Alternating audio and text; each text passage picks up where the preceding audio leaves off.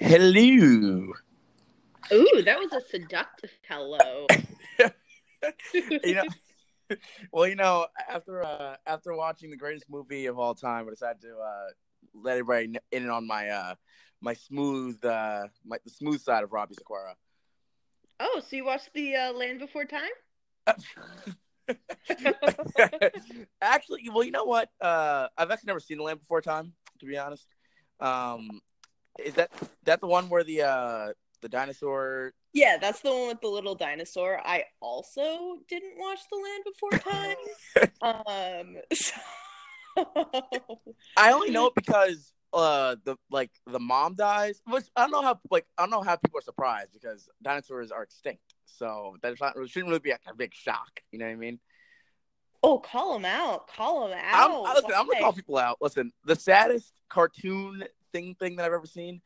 It's not Mufasa. It's not. I mean, that's a close second though. That is a close second. The saddest like cartoon TV movie thing I've ever seen was you ever watch like I know you didn't watch like a lot of like cartoons. You ever watch like the Rugrats? You watched it like right? No, I didn't watch Rugrats. That was what I wasn't Fuck. allowed to watch Rugrats. Oh yeah, that was one that was well yeah. I mean it is damaging. So there's the kid Chucky. He has red hair. He's a pussy. Like that's basically like his role in the group. Like he's like Is he ginger? he's like, I don't want to go to the big boy thing. He basically he's just afraid. He's scared. He's a scared little bitch, as they would say in the Bronx. So scared. So he's beyond scared straight. So basically, he doesn't have like a mom. So there's a scene where all of his friends are dancing with their moms, and he's not. He's like in the corner, like by himself. It's really it's hella sad. Not gonna lie. Like kids over here just like everybody's like, having a good time. He's just like playing with his shoes in the corner, like I don't go to mom. So it's kind of sad. That got me. That got me. We got real. I like to start. I can start. That was viewers, and then eventually lighting them up. That's how we do it. That's how comedies are done. You know, that's what done in the old days. Like, you know, you depress people first, and then you start to get them, start getting them laughing a little bit. That's the exact thing that we try to do. We try to, be real and then make people laugh. And I think you're succeeding right there. Sometimes we can't do both. Sometimes we can't do the. Sometimes we fail at most, but we do manage to get people to continue to listen. So thank you for that. And you're gonna love this episode because we got a lot planned for you. Are we starting with the greatest movie ever, 50 Shades Freed? Might as well get this piece of shit out the way. So I'd like to say that one of us has seen Black Panther, and one of us has seen 50 Shades Freed. And you'd be surprised to know which one of us has seen 50 Shades which one has seen 50 Shades Freed, which one of us has seen Black Panther. Black Panther, yeah. Whitney, you've seen Black Panther, haven't you? Yes, and it was absolutely fantastic. Even with Michael B. Jordan in it, because I'm not a big Michael B. Jordan fan for some reason, but I didn't really know who Michael B. Jordan was. Okay. I've never seen. Keep it that way. Yeah, I've never seen any of his other movies. But he was fantastic in this movie. Absolutely. You see, the break in the audio was caused by the alt-right. They didn't want the message of Black Panther getting out. Actually, what I think it was, Anchor just had an update, and it might be something related to all of the updates. Like now that differently, so I might have accidentally hit a button on my end. I don't think I did, but well, it's all right. Well, whatever. I'll find some way to blame this on you. So briefly talk about how it was seeing Black Panther. Well, I've been having a really hard time how much I love Black Panther because it was so good and everyone was great. I want to be Suri. I want to be Suri. She's the sister who invents a bunch of technology, and the point was the one thing that they were talking about is that none of her technology is offensive except for the shooters that Yeah. she made. It's all defense. Anyway, there's just all these. I've been retweeting and reading all of the articles I can about this because I feel like everyone is expressing it better than me. You know, I'm having so much difficulty saying what I love, and yeah, so that's how I feel about Black Panther. Well, it was just I'm glad great. one of us got to see the. Oh, and like I'm gonna get around to seeing it. It's just like it's not really showing in my town. The movie that is showing currently is 12 Strong. What is that? I have never even heard of that. 12 Strong is it's a war movie. So yeah, Okay. Afghanistan, September 11th, you know, the troops, you know, shit like that. Apparently it's not good, but I mean, if you like watching the troops and America and I don't know, like like if you like watching soldier bait movies, I guess it's good. What you call it's in it? Fuck's it? The hell's his name? One of the Hemsworths, the better looking one, is in it.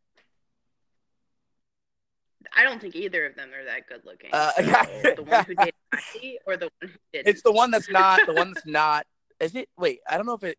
I think it is Chris Hemsworth. I don't know. It might be Chris Hemsworth. It might be. It might not be. One of them is like more successful than the other one.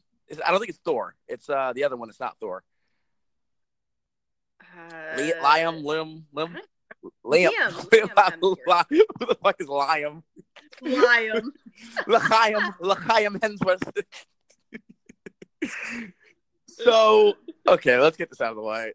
So, I am finally 50 Shades of Freed from this fucking trilogy. Oh my god. So, I saw this movie 2 days before Valentine's Day. And what? Mm-hmm. I said best. Yeah, exactly. Just 2 days before, so people know. I went with a friend, and because I wasn't going. You saw it with somebody in Minnesota? Yes. I wasn't watching this shit by myself. Oh, not again.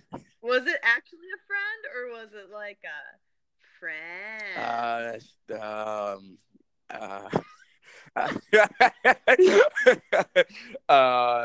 are I keep going. an acquaintance, and a cinema watching friend of mine, I guess. So, where we left, so I left off. I think we left off at basically the movie leaves off at the last movie leaves off at the proposal and the creepy boss and blah blah. Okay, so get ready for this movie. I'm ready. Here we go. So we start off with the wedding of the century. That's just they start off with the wedding. It's just like they don't even like do like a whole drawn out thing. Like no, most movies do like a drawn out thing. Like oh, we're gonna get married. They luckily they spared us that 30 minutes of shit and just go right to the wedding. So they're getting married. You know they all their friends are there, which I don't know how these two sociopaths have friends. And at the end of the movie, you're gonna be wondering why people hang out with these two people. So. You know, they're all having, you know, a good time. It's a wedding. Oh, they show the ring again. And so this audience was very expressive. I will tell you that. This was a very expressive audience.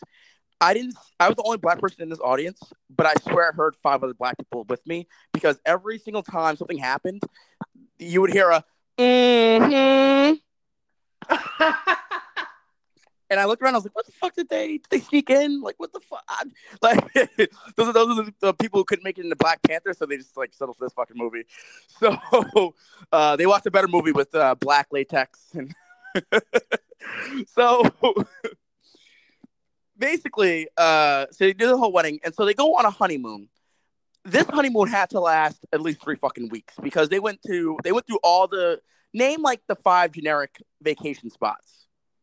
Paris. Yep, they went there. Italy, they went England. They went there. I love how I said Paris, not France. Like Paris. Well, they showed the Eiffel Tower and they're like, "Oh, look, France, we're here. Ooh, bonjour, oui, oui." Is that exactly what they did? Fucking Christian Grey had a fucking beret and a fucking croissant. Like, Jesus. So they're at France. It was like France, um, like Italy, like Spain, like all the cliched like vacation honeymoon spots. But they went in all this in like a week. We're supposed to believe, because remember, this only takes place over like the span of a couple of months. So, God almighty. So we start off with like our first conflict. The scene is they're at a nude beach, right? Because gotta get those titties out there. And so she's like, "Oh, will you put lotion on my back?" And he's putting lotion on her back, and she's about to take off her bikini, right? And then Christian Grey goes, he goes, I think you're unclothed like quite enough. He actually said something like, "Oh, I think you're like fuck did he say? Something like, "Oh, you're exposed enough," or some shit like that. And she's like, "It's a nude beach. There's boobs everywhere. Boobs as far as the eye can see." And I'm sitting here like, well, can you fucking show them? Like, don't show, don't tell. So of course you don't see boobies. Of course, you see hers though. And she shows, she takes her bikini off, and Christian Grey comes back, and he's like, "You like disobeying me, don't you?" And I was like, So they have a really horrendous sex scene, which there are people in the audience. They were very, very happy about this. There was a woman behind me who she stole the show from me, because this woman, she must have been like one of the test audience people, because she kept like, like He was very. yes, like in my ear almost. Like fucking. I thought I was gonna look back there. There's gonna be like a fucking geyser, up to her fucking waist. Like, she was into this goddamn movie. So, so they're on the honeymoon. So we get to our first plot points. Remember the boss, the creepy boss. Ray P. McGee. Oh my god. Yeah. Ray P. McGee is the star of this fucking movie. He steals the fucking show. So, in order to make him look like he's like crazy, he looks like any normal like good looking dude. But what they do is they put like this red eyeliner under his eyes to like show that he's crazy. Like, yo, he hasn't gotten any sleep. Oh, he's just a sociopath. So get this. So bullshit plot point number one. So he gets to, after they have unsatisfying sex, he gets a call from his I think it's like a secretary or some shit who works at his job, because he's a gazillionaire, remember? And he goes, "Oh, Mr. Grey, someone has broken into your they broke into like the office. Get this shit, all right?" So fucking his name is Jack Hyde. Get it? Because Dr. Jekyll and Mr. Hyde. Yeah. They thought they were really clever. I told the person that I was with about that, and she thought it was the coolest thing ever. And I was like, oh, this is why we can't ever be more than just movie watching friends, now can we? So, they basically, he goes into Great Enterprises, right? Now you would think that someone who has like tried to like sexually assault your wife, you think like they'd have his picture everywhere where they'd be like, "Oh, don't let this motherfucker in." Like you think that would happen. No, this guy gets a guest pass.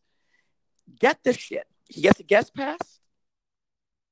He basically, so he gets a guest pass. He goes into a closet, and then he puts on a janitor's uniform, and then somehow, in this high top security firm, or whatever the fuck they do, he hacks into the system and quote unquote burns the closet to the ground.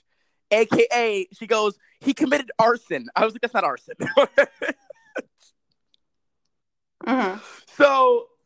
So we have an arsonist.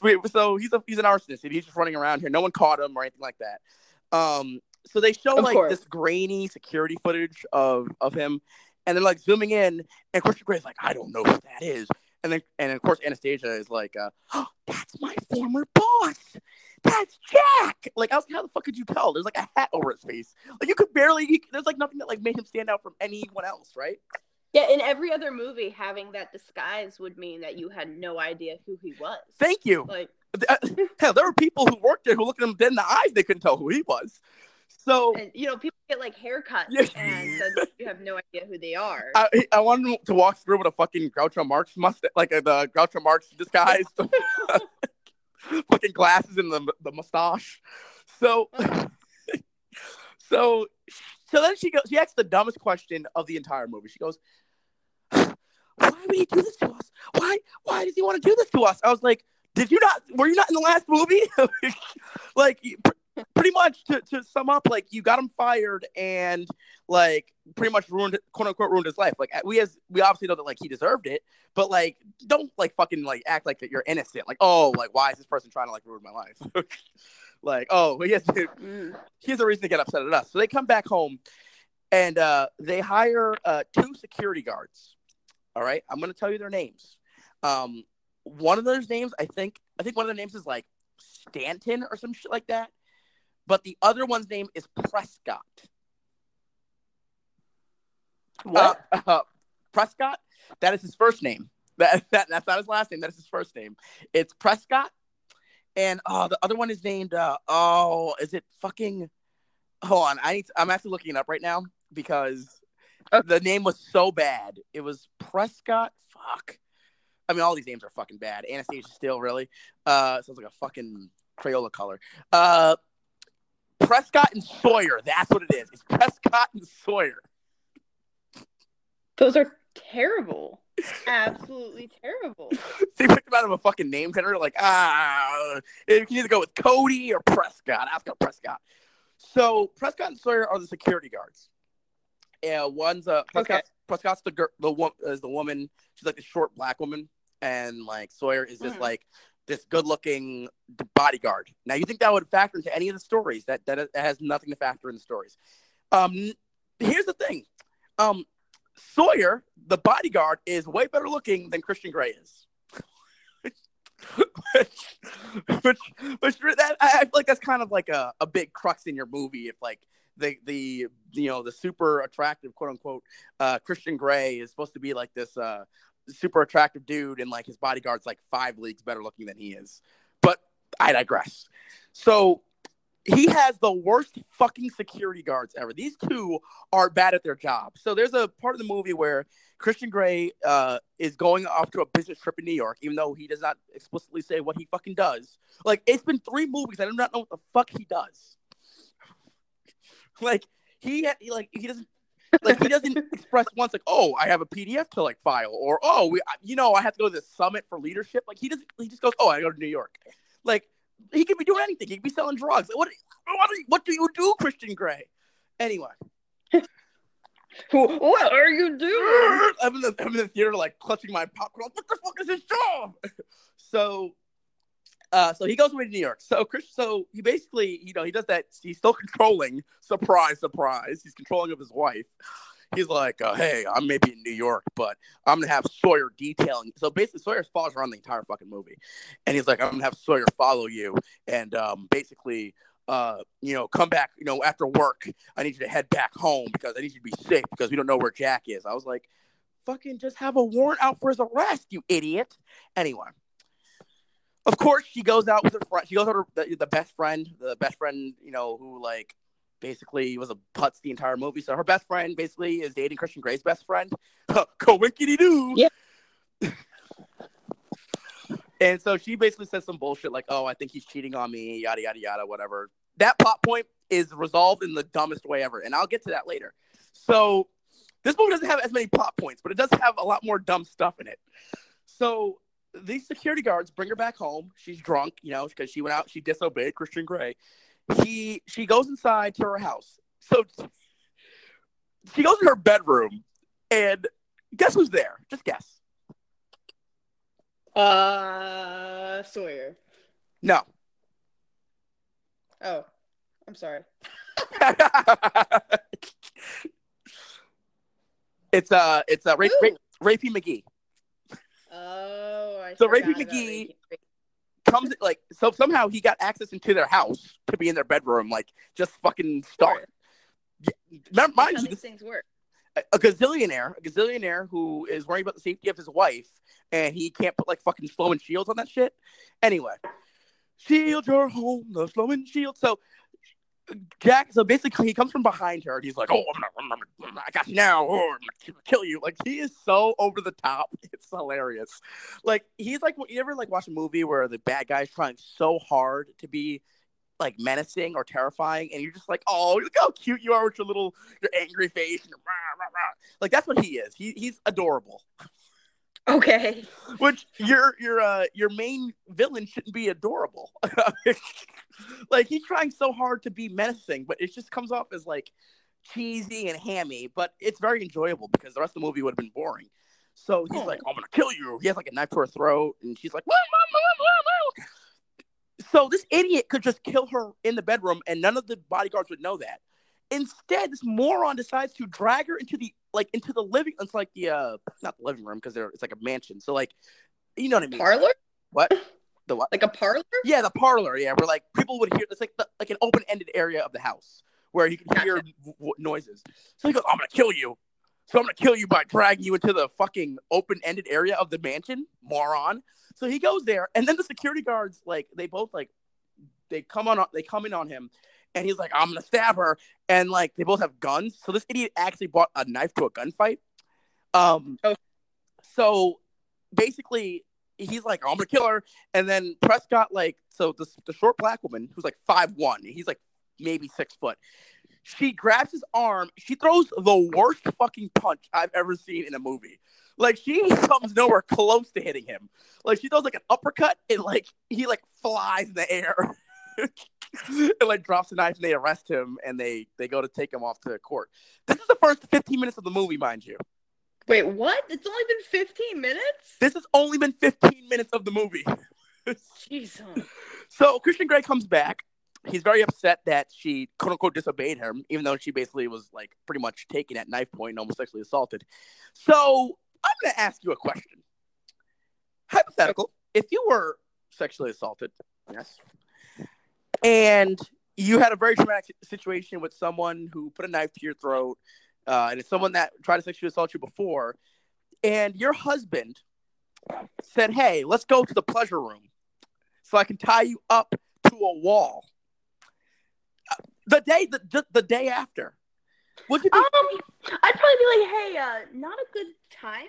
Like, nah, fam." Nah. Nah, fam, I'm good now. So, no, not her. She was game for it. She was like, I was like, wow, she totally forgot about it. Like, she was like, at one point, she's like crying in the fetal position, and he's like, "Oh, let's go to the fun room," and the playroom is what they call it. You just go to the playroom, and she's like, "Oh yes." I was like, "Excuse me." I was like, okay, obviously they don't know anything about women or people who've ever been sexually assaulted, because there's no way in hell someone's like, "Oh yeah, please just tie me up," because I just had a knife to my throat. Like, I was thinking like if they were gonna do that angle, then she should just like said to like Jack, she's like, "Oh, joke's on you. I'm into this type of stuff." Like, yeah, no, that kind of would have been funny, like altogether inappropriate, but like. Or even just saying something like, "Wow, this is totally going to be part of my fantasy later." Right, yeah, exactly. Like, make the shit, like, listen, go balls to the walls with the shit, but don't try to put some type of dumb logic into the shit. So he basically ties her up to the, so it's just funny, like, whenever he said, like, "Oh, let's go to the playroom," I wanted to be like, he walks in, it's like a fucking bouncy castle. He does go a fucking ball pit, like, "Oh, come in. So he has her tied up to the wall, and so the audience really loved the scenes where he showed the toys. He showed the toys, and people were like, "Oh!" And like my thing was like, I was wondering if any of these women had ever seen a vibrator before, because I've never seen that reaction before to something that like I was like a lot of these women were like gasping, like they never like they looked at the, like they reacted to these like sex toys as if it was the Holy Grail. Wow. Like people like, "Oh my!" I'm like, I'm pretty sure you can get that shit on fucking Amazon for like $6.66 or something like that, or $6.82.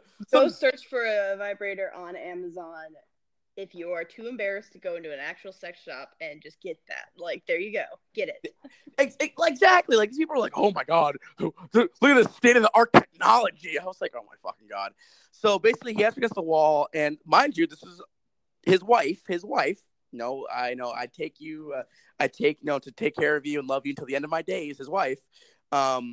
He has her against the wall, tied up, and they're doing their sex games. And mind you, she was just assaulted the day before. He decides to grab a vibrator and put it just right in between her legs, like. Okay. But he does it like in a way to, like, I guess, quote unquote, prove a point. I didn't really get it, but okay. But he does, like, and she says like their safe word, which is like red or some shit like that. She's like, red, red, red. And I was like, can I say my safe word? Get me out of this fucking movie.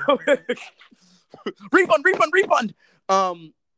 So then she's like, that wasn't out of love. That was out of revenge. I was like, are you just now realizing that he's a fucking sociopath?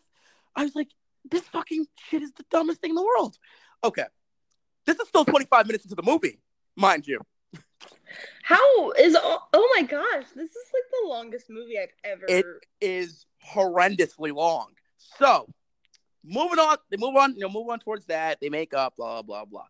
So, do you remember that scene in the movie where they're like laying out plans for this house, and he's talking to like the woman, and the woman's like, she's like, oh, you can call me Mrs. Gray or some shit like that. Yeah, I don't know if you ever saw like one of the teasers on. No, I didn't, but I will pretend I did. Fuck. So, okay, that was like, so on the teasers, that was like a big scene. Like, oh, this woman is hitting on Christian Grey clearly, and then Anastasia Steele like comes in, or Anastasia Gray, excuse me. She comes in and she's like, stop making eyes at my husband, and you can call me Mrs. Gray. And it's like, ooh, that woman in that movie, like that woman in that teaser, that's our only scene in the movie. That's it? Yep. That's it. That scene that is in the trailer is exactly the length of the scene in the movie. Why? I have no clue. It has no bearing on the rest of the plot whatsoever. They refer to her a couple of times, like, oh, you remember that slut? Basically, they're like, oh, remember that whore that was sleeping with Christian? But she's never like shown ever again. Like, so. Jesus. But that's that side plot. So basically, they want a house, dumb shit.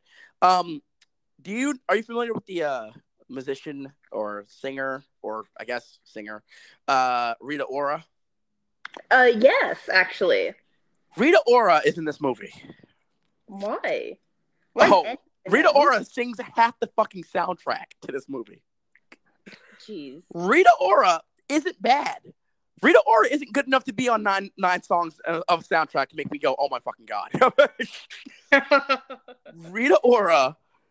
So you're familiar with James Brown, right? Yes. You know, Pop got a brand new bag. You know, I've got soul, I'm super bad. That song. Yes. That song. Rita Ora covers it in 50 Shades of Grey. Okay. It is one of the worst goddamn things I've ever heard in my entire fucking life. She sounds like, 2 a.m., a couple Heinekens in you. You're singing karaoke. Your voice is gone at this point, but you're gonna try your best to hit those high notes. That's what she sounds like trying to cover this goddamn song. I mean, I'm gonna point out though that the Kendrick Lamar basically does the entire soundtrack for Black Panther, and I didn't even notice because the soundtrack was awesome. So, well, one of us got to see a movie where Kendrick Lamar was doing the soundtrack. One of us got to see a movie where Rita Ora was doing the soundtrack. That pretty much just sums up the decisions that we made this past weekend, isn't it? So, Rita Ora is Christian Grey's adopted sister. Okay. That is not which has not been mentioned in the last two fucking movies. So I immediately in my head I was like, oh well, she's gonna be kidnapped or something. Because it's like what's that fucking thing, like don't introduce something if it's not going to be what the fuck's it called? It's like a screenwriting device. Yeah, no, I know what you mean though. I don't remember the exact. Yeah, it's like basically don't introduce something if you're not going to address it at all. Oh, well, there's a reason why they introduced her in the movie. Rita Ora's acting ability, she's not as wooden as a doorknob, so to say, but she definitely can make a couple of benches. I'll tell you that much. Her delivery in this movie is like speak and spell levels. Like, hello, Christian Grey. I love my brother. Beep beep boop beep boop. Like she sounds like she's like malfunctioning during half her lines. I was like, someone get her some fucking oil or something. So, basically, she basically is there to be like, oh my God, you have changed Christian for the better. I was like, really? He's still a dickhead the entire movie. Like the entire movie, he is nothing but a dickhead. He's even worse in the movie, in like the third movie. So she's like, oh, and so I'm gonna tell you a line, and I'm ready. She goes, Christian's never cried before. Oh, okay. Now, I bet you, cry. I bet you by the end of the movie, Christian Grey's gonna cry. So basically, her point in this movie is she's basically, I will say that none of the characters in none of the characters in 50 Shades of Freed would pass the Bechdel test. The Bechdel test? The Bechdel test, as I said. Yeah, you said Bechdel. I said, well, you know what? Shut up. I'm close, all right? I know what I was talking about. I'm not referring to anyway. So none of them would pass the Bechdel test. So, so this is like later in the movie. Christian, she's at her office. Her and Christian Grey had a fight because she's pregnant. What? She's pregnant. That's like in like the 40-minute mark of the movie. She's pregnant. Now she goes to the doctor. This all wraps up together. Great. She goes to the doctor and she's like, I'm pregnant. And he's like, yeah, you're like 6 weeks along. Now I've never been pregnant before. You really? Nope. Surprise. But I'm sure I would know I was 6 weeks pregnant before the 6 week mark. You know what I mean? Okay. I'm just saying, maybe I'd have maybe some morning sickness would happen. I don't know. So she's pregnant. So she tells Christian Grey, and the funniest part of the movie, which that's not saying fucking much, but the funniest part of the movie, she tells Christian Grey, hey, I'm pregnant. And he does like this double take that is fucking hilarious. He's like, he like it looked like an honest reaction. Like he looked so confused. Okay. So he basically is like, oh, you didn't take your shots. So she takes like these shots so she doesn't get pregnant. But then she, of course, like she's like the voice of reason in this movie. She's like, well, when we have sex every day, then like it's like I'm bound to get pregnant, like you fucking moron. Yeah. So he gets really upset. So basically this is what he says. He goes, this is gonna ruin everything. I had things planned for us. And then he leaves the house. Okay. I was like, wow, father of the year, ladies and gentlemen. I was like, Chris Benoit is a better father than you, sir. So we go, so she's like pregnant, and like, so to show that she's pregnant, she basically holds her stomach the entire movie, but she shows no type of like baby weight or like baby bump. She just holds her stomach. She's like, oh my God, I'm pregnant. Beautiful. I love it. She's like, it's kind of like how like when little kids play house. And like the mommy has to like hold her stomach to like signify that she's like pregnant. Like that's basically what she does in this movie. So we go on, and so basically, so she ends up going to the hearing for Jack. Like, by the way, she shows up in like fucking like her best breakfast at Tiffany's like wardrobe with the glasses and the black dress and that shit. I've never seen Breakfast at Tiffany's, but I do know that scene. So she shows up like at the court hearing. I'm like, idiot, like you can clearly see it's you. Anyway, so mind you, this dude is he's basically being charged with like a whole heap of shit, like arson, breaking and entering, assault, like a bunch of shit. So the judge goes, the female judge, mind you, she goes, you know what, because basically his story's been like, oh, she's lying. She wants my jock, basically. Oh, she wants to have sex with me in that office, but she's basically doing this lot. She's lying to get me in trouble. I was like, ooh, okay, whatever. So the female judge goes, I believe that you're making this all up. You would say anything to save your hide. But, but since you have a clean record, I'm going to let you out on bail.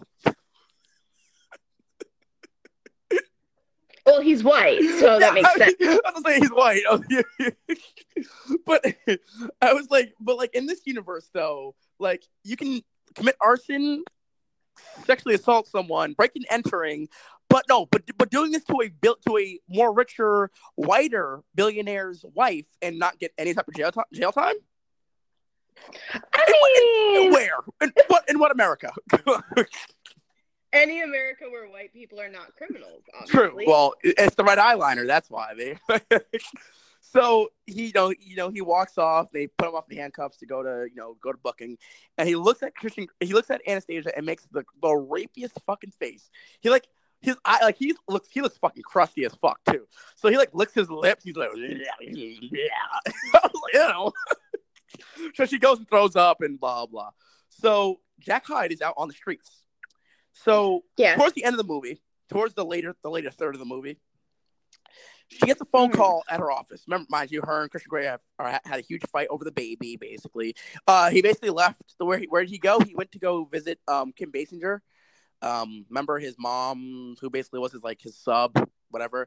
But he didn't sleep with her. But she saw the text messages, and she was like, "Oh my god!" And then basically she was like, "You know what? Fuck you. Me and this baby are gonna go somewhere else." So she just goes to work. I was like, I don't think the baby can file a PDF. Anyway, so she gets a call, and it's Jack, but it's coming from Christian Grey's sister's phone. It's coming from Rita Ora's phone. Rita Ora? I was like, no. He goes.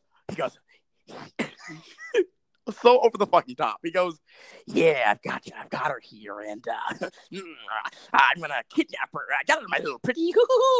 Like fucking over the he fucking is the worst. So he's like, yeah, I basically kidnapped her, and if you want to find her, then you need to take out 20. I think it was $500,000. I think it was like $500,000. You take $500,000 and bring it to the bridge by 3:00. She's like, I don't have it. She sounds so fucking whiny. She's like, I don't have that much money. And she's like, she's like, you're married to a billionaire, aren't you? I was like, touche, too fucking shay. So he hangs up. So she goes to the bank. She goes to the bank, and in the most unbelievable scene of the movie, and that is saying some shit. She basically is like, hey, I take out $500,000, and the bank guy is like, no, and she's like, yes. She goes, well, I'm Anastasia Gray, and he's like, okay, getting that money for you now. I was like, wait, what? They're rich. This is how things happen for rich white people. I know. I was like, shit. So he goes to take the money out, and she's like, oh, I need it all in cash. If you put it in this bag, I was like, how is this not suspicious? Whoa, $500,000 would be so heavy. Holy crap. Oh, but she was able to put that all in her purse, though. No. Yes. Fucking yes. No. She put it all in her little fucking Fendi purse. So apparently Fendi purses are good for just taking out a lot of cash. So they basically then Christian Grey calls and goes, why are you moving $500,000 from our account? He's like, are you gonna leave me? She goes, I can't tell you why. Review this sentence. She can't tell Christian Grey that Christian Grey's sister is being abducted by the creep that wants to kill them. She can't tell him at all. She can't even give him a little tip. No, she's like, nope. He goes, oh, you are leaving me then. She goes, give it back to the bank manager. And of course he goes, he says the fucking cliche thing, whatever she wants, give it to her. And then oh, tears on my heartstrings. So she takes a what, she gets all this money. So basically, Sawyer figures out where she's at, and then she has to try to evade him because she doesn't want him to know what she's doing. So she gets in this random car, and then he's like, he like keeps calling her. He's like, okay, now we need to like get rid of your phone, blah blah blah blah. So she gets rid of a. This is something that didn't make any sense to me. She got rid of like a dummy phone. So like the phone that because Christian Grey has because of course this creep does. He has like a location tracker on her. Yeah, so that's how he's able to find her in the end because he's a fucking sociopathic creep. So but she like gets rid of like a dummy phone, and so she drives off. I want you to remember this. I'm gonna give you a license plate here. API 501. All right, you got that? Okay. So Sawyer is chasing them on foot to try to like rescue Anastasia. He sees the license plate in fucking clear, like I see it, like the entire audience sees it. Like they focus on him looking at the license plate. Christian Grey calls back. Christian Grey's like, oh, I suspect something was going on with her, so I'm gonna go try to track her down. Blah blah. He calls her back and he's like, hey boss, I know she just got in the car. The license plate, I couldn't read it. Jeez, I was like, are you fucking kidding me? I was like, it's fucking 6 letters, you dumbass. Worst security people ever. So she ends up meeting him at the bridge. She sees Rita Ora. Rita Ora, looks like she looks like she hasn't even been like abducted. Like, she looks like she just like was like they like just calmly drinking wine at the edge of a white sofa or something like that. Like the worst he probably did was like give her like a noogie. Like, so they hug, blah blah blah, and so this motherfucker comes out of nowhere. Like he fucking like just pops like a fucking like a rapey Jack, like a rapey Jack in the Box. Like, whoo! So he's like, oh, where do you think you're going? And he does this like weird thing where he like strokes her face, like he's like stroking her face. Yeah. He's like, ooh, I see you use foundation. Like, so I wish you would have said that. So he does that. Then he like punches her in the fucking face. Oh shit! He's fucking like pops her right in the fucking jaw. I was like, holy shit! So he like starts like kicking. He's just like kicking the shit out of her. Of course, he kicks her in the stomach because remember she's pregnant. Remember, guys, she's pregnant. So he kicks her in the stomach. So his accomplice, who apparently was like one of her assistants, I don't know, I didn't pay attention that much to it. Like I was like, who the fuck is she? And then like she was, oh, that's her assistant. I was like, oh, of course, duh. She's on the screen for like 10 minutes. So basically, she's like, oh, you said you wouldn't kill her. He goes, shut the fuck up and drive. I was like, oh my fucking god. So the police come and Christian Grey comes. Now, I'm going to rewind back to a couple more plot points to really let you know how much this ending makes sense. Mm-hmm. So remember in the last movie, he had that crazy woman who was like stalking him and tried to kill him and tried to shoot him with the gun, but then he like got her killed. Yes. And she was committed to the mental asylum. Yes. Well, the gun. Well, what do you think happened to the gun? No, it's not coming back, is it? Not coming back. He kept it. Wait, Christian Grey kept the gun? Yes, he did. 110%. He kept the gun. He kept it up for reasons that were not explained in the movie. He kept the fucking gun for some reason. She there's a scene where like she's cutting his hair, yes, and they try to make it sexy. But the scene where she's cutting his hair and she goes in the drawer and she's like looking for like clippers or something, or looking for or it's like a bondage tool. I don't know which one she was looking for, but she finds the gun and she's like, why do you have this gun? And you're like, he goes, well, I didn't want to like give the gun away to the police because she was in enough trouble as it is. What? Thank you. That makes no sense. So what she did is before she left the bank, she took the gun and put it in her waistband. And by that, I mean, she put the gun like literally on her like exposed back. I was like, that gun would go off and shoot you right in the ass cheeks, lady. So as she's on the floor, holding her stomach because she got kicked in it, remember? Because she's pregnant, remember? Yeah. She grabs the gun, and like Christian Grey and all the police come down there. Before they even come near him, she shoots him like in the thigh. She's like, bam, like shoots him right in the thigh, and then he's arrested. And that's it. That's it? Yes, that's it. They built up an hour and 45 minutes of that movie to that lame ass conclusion. Just shoots him right in the yep. He's done. That your main villain goes out like a chump for the second time in the fucking movie. But she's still on the floor. She still got her ass kicked. So Christian Grey's like, oh my God, come on, Anastasia. You can make it. You can make it. So they take her to the hospital. She's going in and out. She's like fading. She's like a coma or some shit, or like the quickest coma I've ever seen. She's going in and out. Even when I was in my car crash, I didn't even have that much of a fucking delusion. Yeah, I love how you casually just drop. I was in a car crash. Well, I saw a car crash, and I was in a car crash, and so it's just fitting.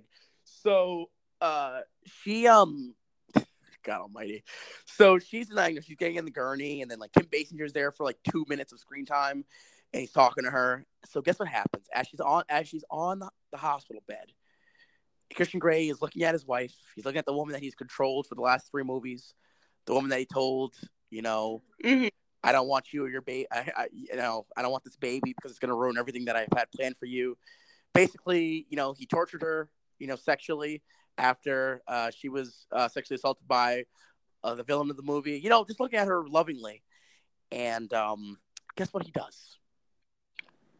What? He cries.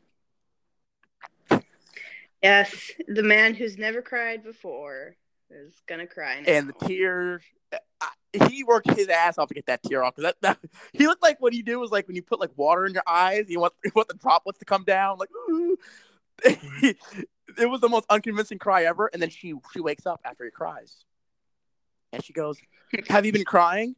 And at that point of the movie, I just put my head down and went, "What the fuck is this?" Like I went like out loud. I was like, "What the fuck is this?" And a couple people laughed around me. A couple people told me to shush, and I was like, "Okay."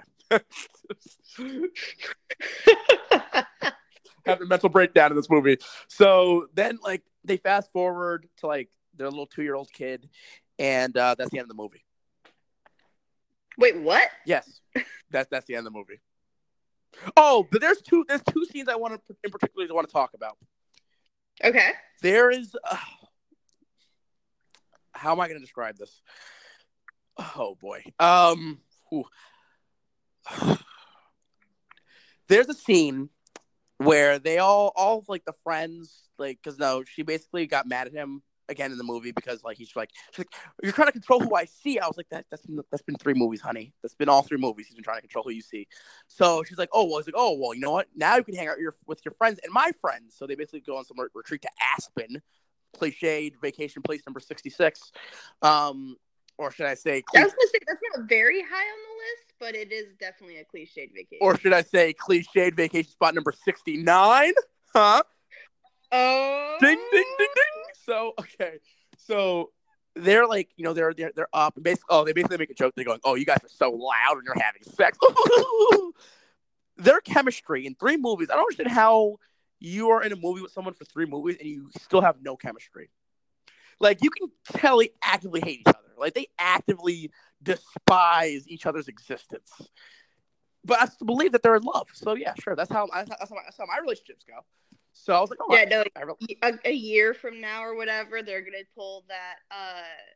What was Leonardo DiCaprio and Stewart. Oh, I was gonna say Kristen Stewart and Robert Pattinson being like, "We fucking hated every moment." Oh yeah, yeah. Of course they are. They'd be like, "Oh, we fucking hate every moment." I was like, "Yeah, sure you did." I was like, as you were getting those $1 billion. Oh, listen, there's no shame in doing these movies if you're getting paid for it. It's just fucking terrible. Anyway, so he's shirtless and he's digging in the kitchen, and she like is like sitting on the table and she's eating ice cream. Now you're probably like, "Why are you mentioning ice cream?" Oh, because the factor is big into the scene. So she has ice cream. It's Ben and Jerry's, by the way. Now I can tell because I can see the fucking label, and I've eaten enough ice cream in my life to know that. I think it's Chunky Monkey. Can't tell. So she has the ice cream. He goes over to her. They have some really inspired banter, as in like basically, "No, you stop. No, you stop. No, you stop. No, you stop." He's like, "Hey, can I have some of that ice cream?" She's like, "You want it?" And she basically does like the fucking airplane. Here comes the airplane. She does that, and then she like pretends to drop the ice cream on his chest. Okay. So it gets worse. So the ice cream's on his chest. It's like on his chest. And then she starts getting more ice cream and starts putting more on his chest. And then they do the weirdest thing in this camera shot where they follow the trail of ice cream going down his chest. Okay, whatever floats your boat. She then like proceeds to like lick the ice cream off his chest. Mm-hmm.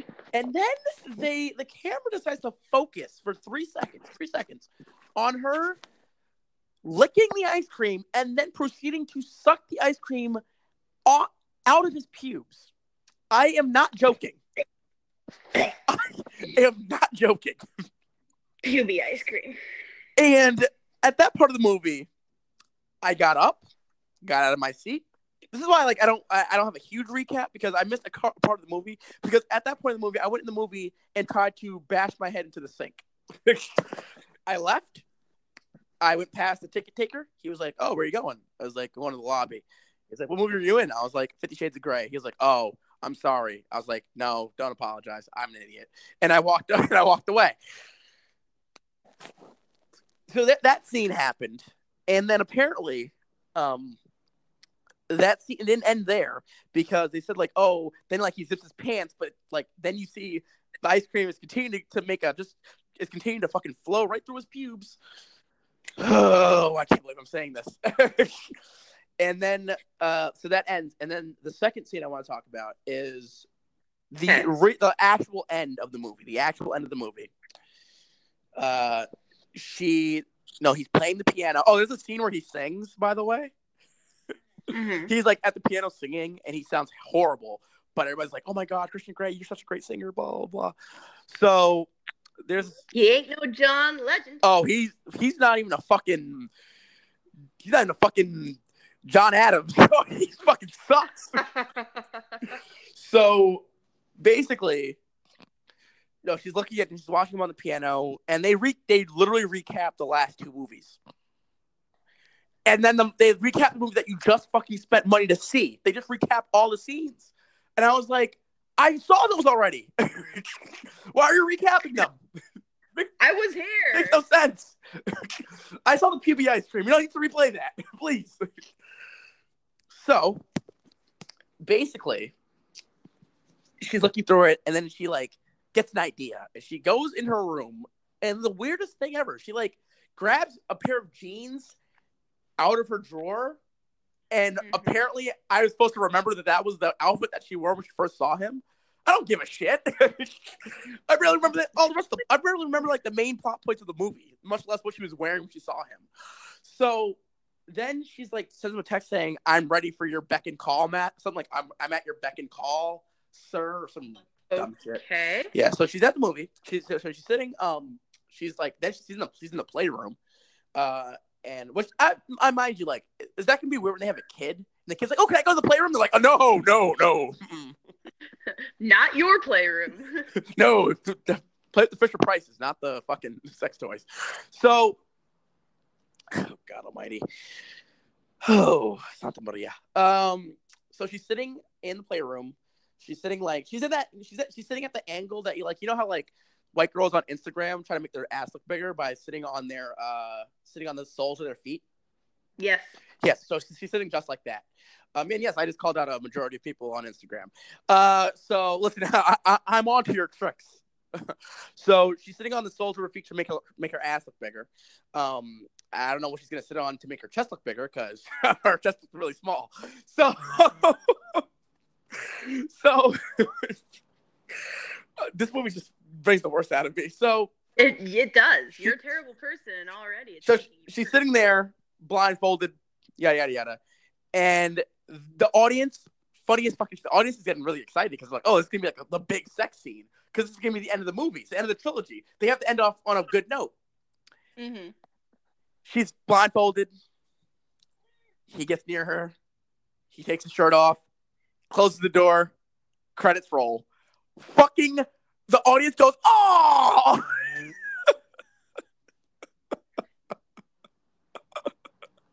That's the end. That's the end of the movie. I was laughing so hard at the collective disappointment in the audience. Oh my goodness. It did me good. It done me well. It done me well. Oh God. So yeah, so that is the 50 Shades trilogy, and I have to say that begrudgingly the best movie is the first one. My favorite thing about 50 Shades is that one year in college, a second generation Indian student read a section of 50 Shades in a very heavily accented, like a very heavy Indian accent, and then he took my sex, and like just making fun of it kind of thing. And that is probably one I would honestly listen to something like that because I would be in stitches rolling and laughing because she was so funny when she did it. And that's all I have to add about 50 Shades of Grey. But that's the thing. Like the thing is, like these movies. What I don't understand is like why these movies didn't like play, like because the books are terrible. But the book like has like batshit crazy lines in it. Like I did the same thing. Like for like a comedy thing, I read some of the lines with someone on a radio show in college. Like I've done, so like the batshit crazy narration is like that's like the selling point of the movies, or the selling point of the movies. You know what I mean? Yeah. But there's none of that in there. There's none of it. It's almost like the book was able to be a little more like tongue in cheek, but the movie was very serious. The movie takes itself way too fucking seriously. It's like no one actually believes 50 Shades of Grey is a good novel. No one. I challenge to believe that no one actually like. It's not like Twilight, where Twilight was actually tapping into dumb teenagers, where they can go, "Oh, this is probably the best novel I've ever read, besides Robinson Crusoe." But like, no one genuinely believes this shit is good. So it's like you have like just play up to the fact that we're like, listen, we're in on the joke, all right? Wink, wink, nudge, nudge. Here's that crazy line that you remember. Hey, remember when you said kinky fuckery, which is actually in one of the second movies? But like, come on, like it's bad on so many levels. It's bad writing.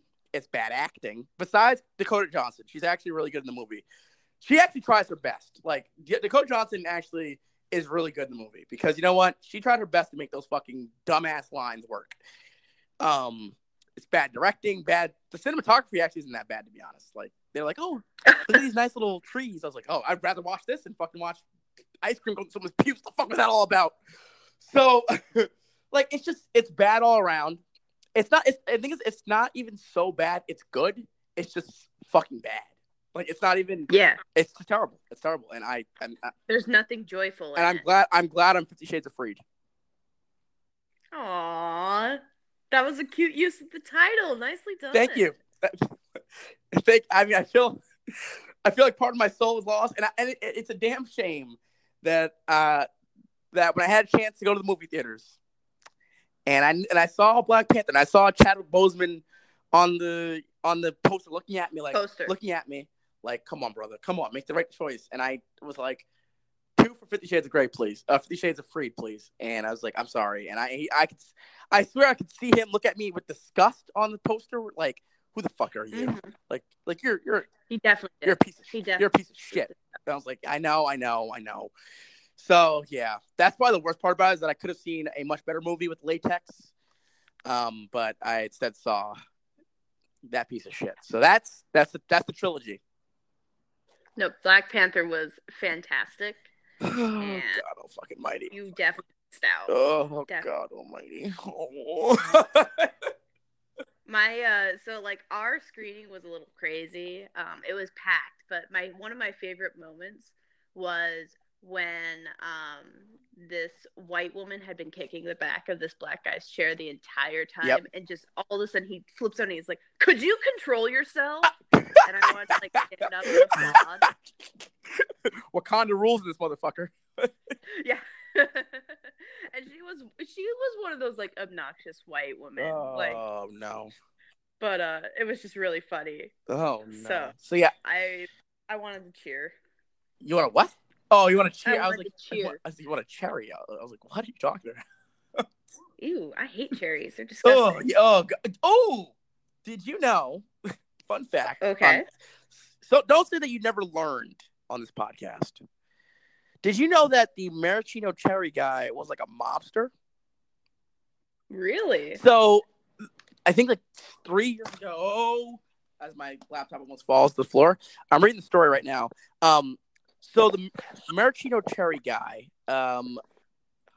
so this happened, I think, in 2005, maybe 2015. I mean, so so this guy basically was he's the cherry tycoon kills himself amid drug raid on factory. Oh, so the guy's name is Arthur Mandela. Basically, Dell's maraschino cherries, you know the ones. Yeah. So basically, because his factory's in Red Hook section of Brooklyn, which is a little bit of a different type of area. So apparently, this dude had also been running a drug running business amongst his cherry. I mean, he gets points for ingenuity. Like, I wouldn't suspect the maraschino cherries of having drugs in them. My favorite part is the source added that before the bust, Mandela was, quote, very paranoid and, quote, loved cocaine. So he was smuggling, more or less he was smuggling some cocaine, but he apparently had a lot more weed than cocaine. And so he didn't want to go to jail, which, I mean, who the fuck goes to jail for weed unless you're black?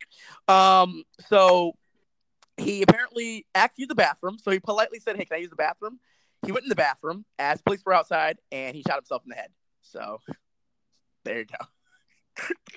Well then. And then there's a line from one of the officers who said, poor guy, in this day and age, you can do no jail time for marijuana. Unless you're black, of course. Yeah. Especially hasn't New York? Yeah. You can't in New York though. It's like rare. Even Jackson, Mississippi is considering decriminalizing it. Like, wow. They're like, listen. Let's have the people have the reefer. Okay, come on. The reefer. The Marijane. No, I mean, if Jackson, Mississippi is considering declassifying it, then you're fine. Listen. Well, hey, listen. I'm just saying.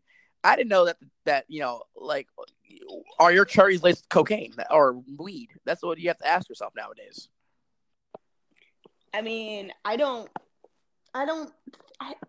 feel like the chemicals used to preserve the cherries might not work the same, on the reefer. The Mary Jane. The devil's grass. The devil's grass, exactly. So I don't think that's a concern I have. But, if everyone's on the same page and wants weed-infused cherries, they should get their weed-infused cherries. Hey, listen. You gotta get that good stuff when you can. That's all I'm saying. So, we're almost near the wrap-up point. Sorry, this is for our viewers, this is a rather rushed episode. One of us got in a car crash. Yeah. And one of us got in a car crash and keeps using it as an excuse for everything. Oh, I've been using it as an excuse for everything, but I still haven't taken a day off of work. So. Yeah. Welcome to that journalism life. What is your trash or not? Oh, trash. There's been a lot. There's been a lot to say that's trash. I know. I'm gonna really have to go with all the people criticizing these Parkland teens. Like, I'm sorry. If I were a high schooler, I would never have had the guts to stand up like that. And these teens are doing it in, spades. They're just standing up for themselves, and I am completely here for that. And I'm tired of people telling them that they can't have opinions because that's completely false. Hey, look, listen, I understand that you were in a very tragic incident where you watched classmates and your friends get gunned down. But listen, I need my guns. I mean, yeah. I can't give them up. I can't give them up. Oh, man, my and all these, I know we try not to get too political on here, but all these conversations. But it's not even political. It's a fucking common decency type thing. But continue. Yeah. Well, no, I know exactly. It's like all these conversations about arming teachers, and 95% of teachers and 95% of veterans that I've listened to were like, "This is a terrible idea." It's a horrendous idea. Who wants this? Yeah. So I love that was the like. Yeah, like think that like someone somewhere was like like no, they watched the news like this is terrible, this is bad, like there's another school shooting, like and they're like we got to arm the teachers, we got to put more guns in there, like what? Yeah. Which also news, I think there was news that that there were 4 deputies who hid themselves in the cars instead of storming in. So if the deputies who are trained to shoot with guns can't take down a school shooter, what the fuck's a teacher who's not trained is going to do? Well, and then they're like, oh, we'll give teachers bonuses if they're trained, and I'm like, wait, why can't we afford to pay teachers? Period. Oh, yeah, like, yeah. Teachers make nothing. What the fuck they is there? Nothing, dude. Being a teacher, like teachers are some of the most underappreciated, over criticized profession, overworked, profession in the world. They don't, they get shit all. And a lot of them do it because they love children, they love teaching, which those are 2 things I don't like. I don't like teaching, I don't like children, so fuck. But and like there's so many times where they don't, they go on strikes. They're like, oh, we want to get paid a little more. We want to be able to buy our school supplies, and they're like, well, listen, you're not getting your fucking Crayola crayons. You can forget that shit. But here's a semi-automatic. You can have. Yeah, no. People will be like, "Hey, can I get reimbursed for the 100 glue sticks I bought for my class?" And they're like, no. You only have 30 kids, and only half of them ate 3 sticks of glue. So no. You will take the semi-automatic into a classroom full of children, and you will like it. and you goddamn will, and you will shut your mouth about it. It's like it's so weird. Like, and the best part of and first of all, those kids deserve so many props. Like, to be able to go up there, I have so much respect for those kids. And to be able to go up there in the midst of a tragedy that only happened, literally, it's not even like months. 9 days. 9 days. 9 days. This isn't months later. This isn't years later. But even that would still be amount of strength. I think anyone did to even go up, hey, listen, blah, blah, blah. But to do that, and then also basically be that brave, but also be that, tactful to give Marco Rubio a fucking swirly on national television. Yeah. Marco Rubio gets sunned by everybody, but Marco Rubio got sunned by 15-year-olds in distress. Let's classify that. A politician who a lot of people have told me, this guy, he's not like the rest of these politicians out here. This motherfucker got owned by a bunch of 15-year-olds who didn't prepare speech. Like, they didn't prepare. Like, some of these kids didn't even really prepare anything. They just up there go, hey, listen. Well, and all these right-wing people want to be like, oh, they were given scripts beforehand, and it's like, I'm like, even if they were, your politician, your boy couldn't fucking come up with an argument. Yeah. And then there's part 2 where it was like, somebody was saying how refreshing it is to hear people talk about politics so plainly. Because, as an adult, you've heard half of the responses before, so you're always trying to invent like a slightly different. You're always trying to find a middle ground. Almost. You're like, fine, I'll take X, but you've got to give up Y. Whereas the teens in Parkland are like, we're demanding everything, and we're calling you out in your BS, and I love it. It's like. What the thing is, it's really weird, and here's the thing, like, with people, and like, first of all, it starts on Facebook, because that's where, you see a lot of dumb shit on Facebook. I used to have this thing, for people who follow me, I used to have this thing called Meanwhile on Facebook. I haven't done that in a while. I need to do it more often, but, someone had a thing up there that was like, I think the Washington Post was like, it's a lie. Someone was like, oh, there has not been 18 school shootings since, time frame here. That's a lie. There's only been 13. I was like, you're missing the fucking point. You are 100% missing the fucking point. Like, whoa, listen, take five of those off there. Okay, so only been 13. I'm like, I think you're missing the fucking point.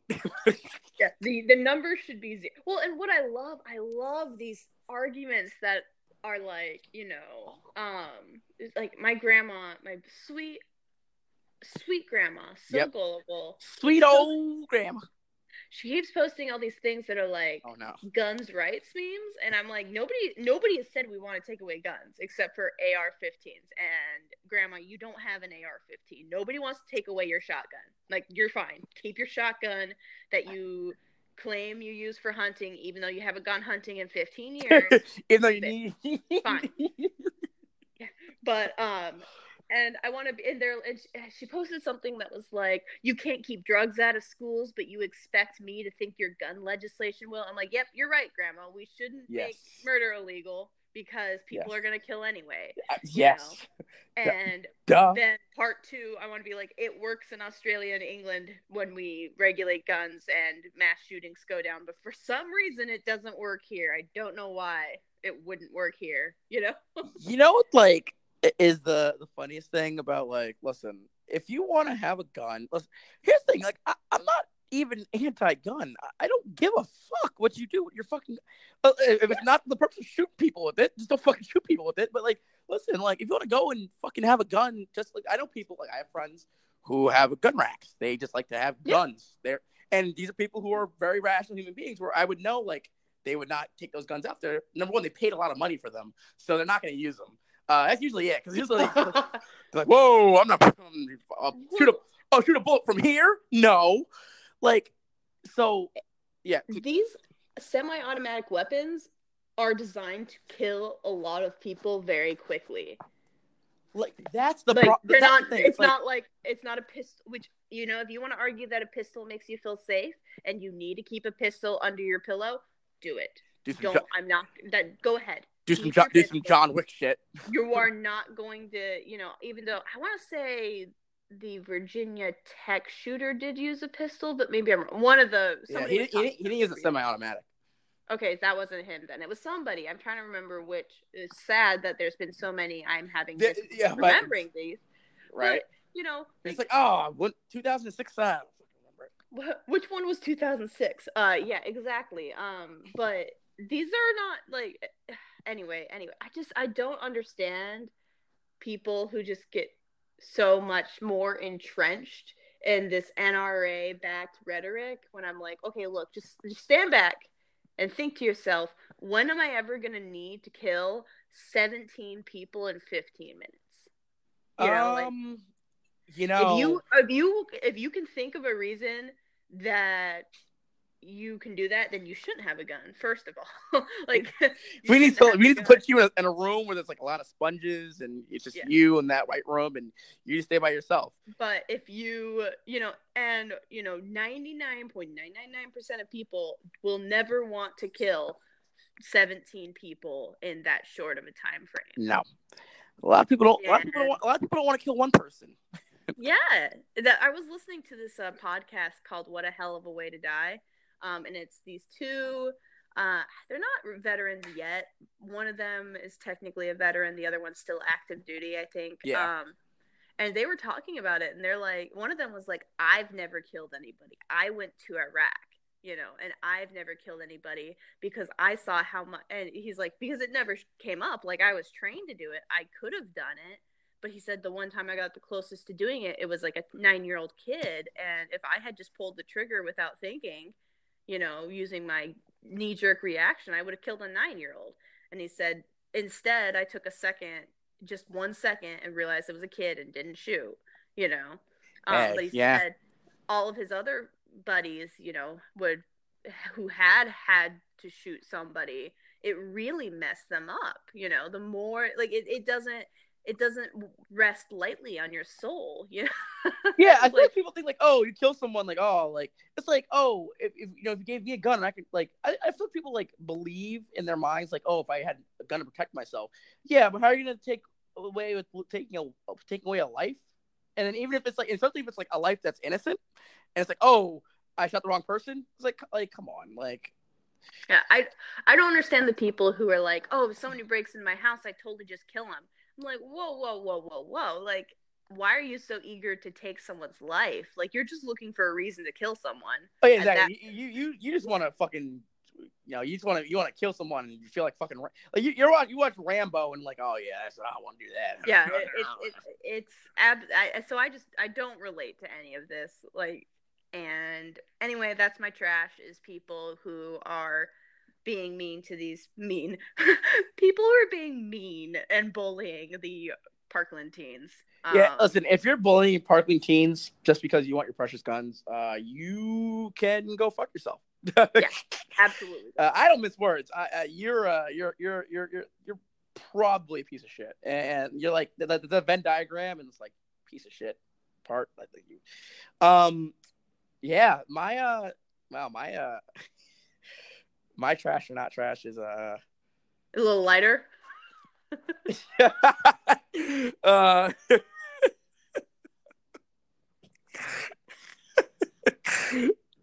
Yeah, a little bit.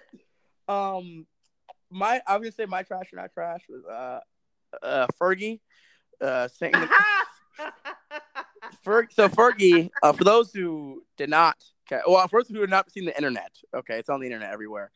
Fergie sang the national anthem horrendously. I mean, and people, I don't know about you, but you've also, like, Fergie has never been someone who's been like a great live singer.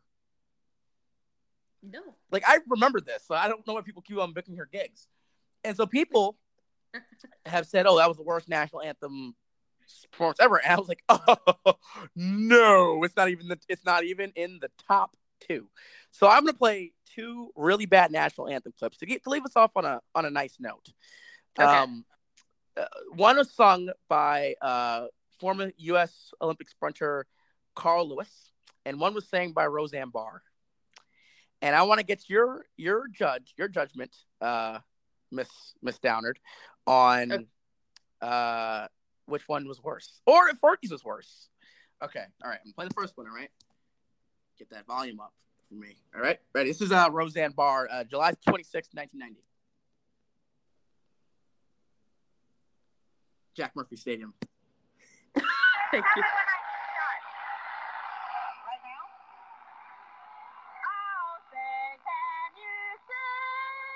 What?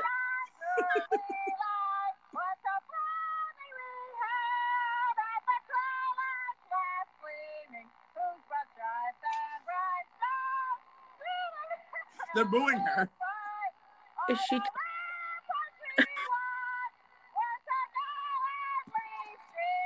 Did she not get a microphone? Oh my God! It's the worst part is that she's doing the thing where, like, when you sing and your eyes are looking up to the sky because you're trying to hit those high notes. That's how bad. No, that's not real. That's a joke. No. Apparently, she in her eyes, she said that she sang it. She said she's saying that 100% like real. Like, she's saying that 100% like real. Like, I mean, I guess she couldn't have said, "Oh, I sang it like a joke, LOL," because people would have been like, "What kind of patriot are you? You don't stand for the flag." This is Carl Lewis. Okay. All right, are we all ready? Here we go. Oh.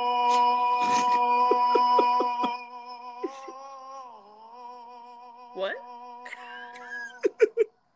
Oh, say, can you see?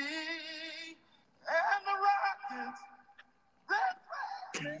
Did he skip it? Like, did he actually forget the words? Make up for it now. Oh, the land of the free. Robbie, your laughing is so weird. The best part is, so he did skip, like, I think because he forgot the words, like, to, like, one of the stanzas. But the best part is he goes, "Uh-oh, it's the fucking microphone." Why did I listen to that? So which one is worse? I'm gonna have to say his was worse because you don't even remember? You don't even remember the national anthem? Like, I say his is worse because he was so earnest. Like, Roseanne's, you could say she probably was doing it as a joke and she's trying to be like, she fucked up on purpose or whatever. But Carl Lewis is so earnest. Like, you can tell he thinks he can sing very well. He clearly fucking can't. that was so sad. Oh my god. Oh, I'm never gonna be the same again. That's good You're stuff. basically All right. crying.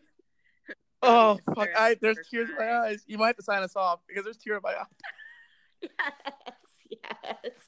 Well, everybody, Robbie is sobbing between tears in over there now. And Oh god. I guess that wraps it up for our 7th episode. This is our episode. This is Witten. Hold on. Oh, you're so emotional. Witten. Take your time. Take your time, baby. Witten Black. Plate full of dicks. This is episode 6, I think. So. What'd you call it? Witten Black. Plate full of dicks. Episode 6. Plate full of dicks. I think this is episode 7 though. I don't have any Russian 7. All right. Thank you for joining us on our podcast. We will hopefully have a more tightly wrapped one for you on episode 8. Get a date. Ooh. Oh my gosh, we could talk about dating. You picked their topic. Now I know what our topic is. We'll talk about dating and whatever awful stuff happens in the world.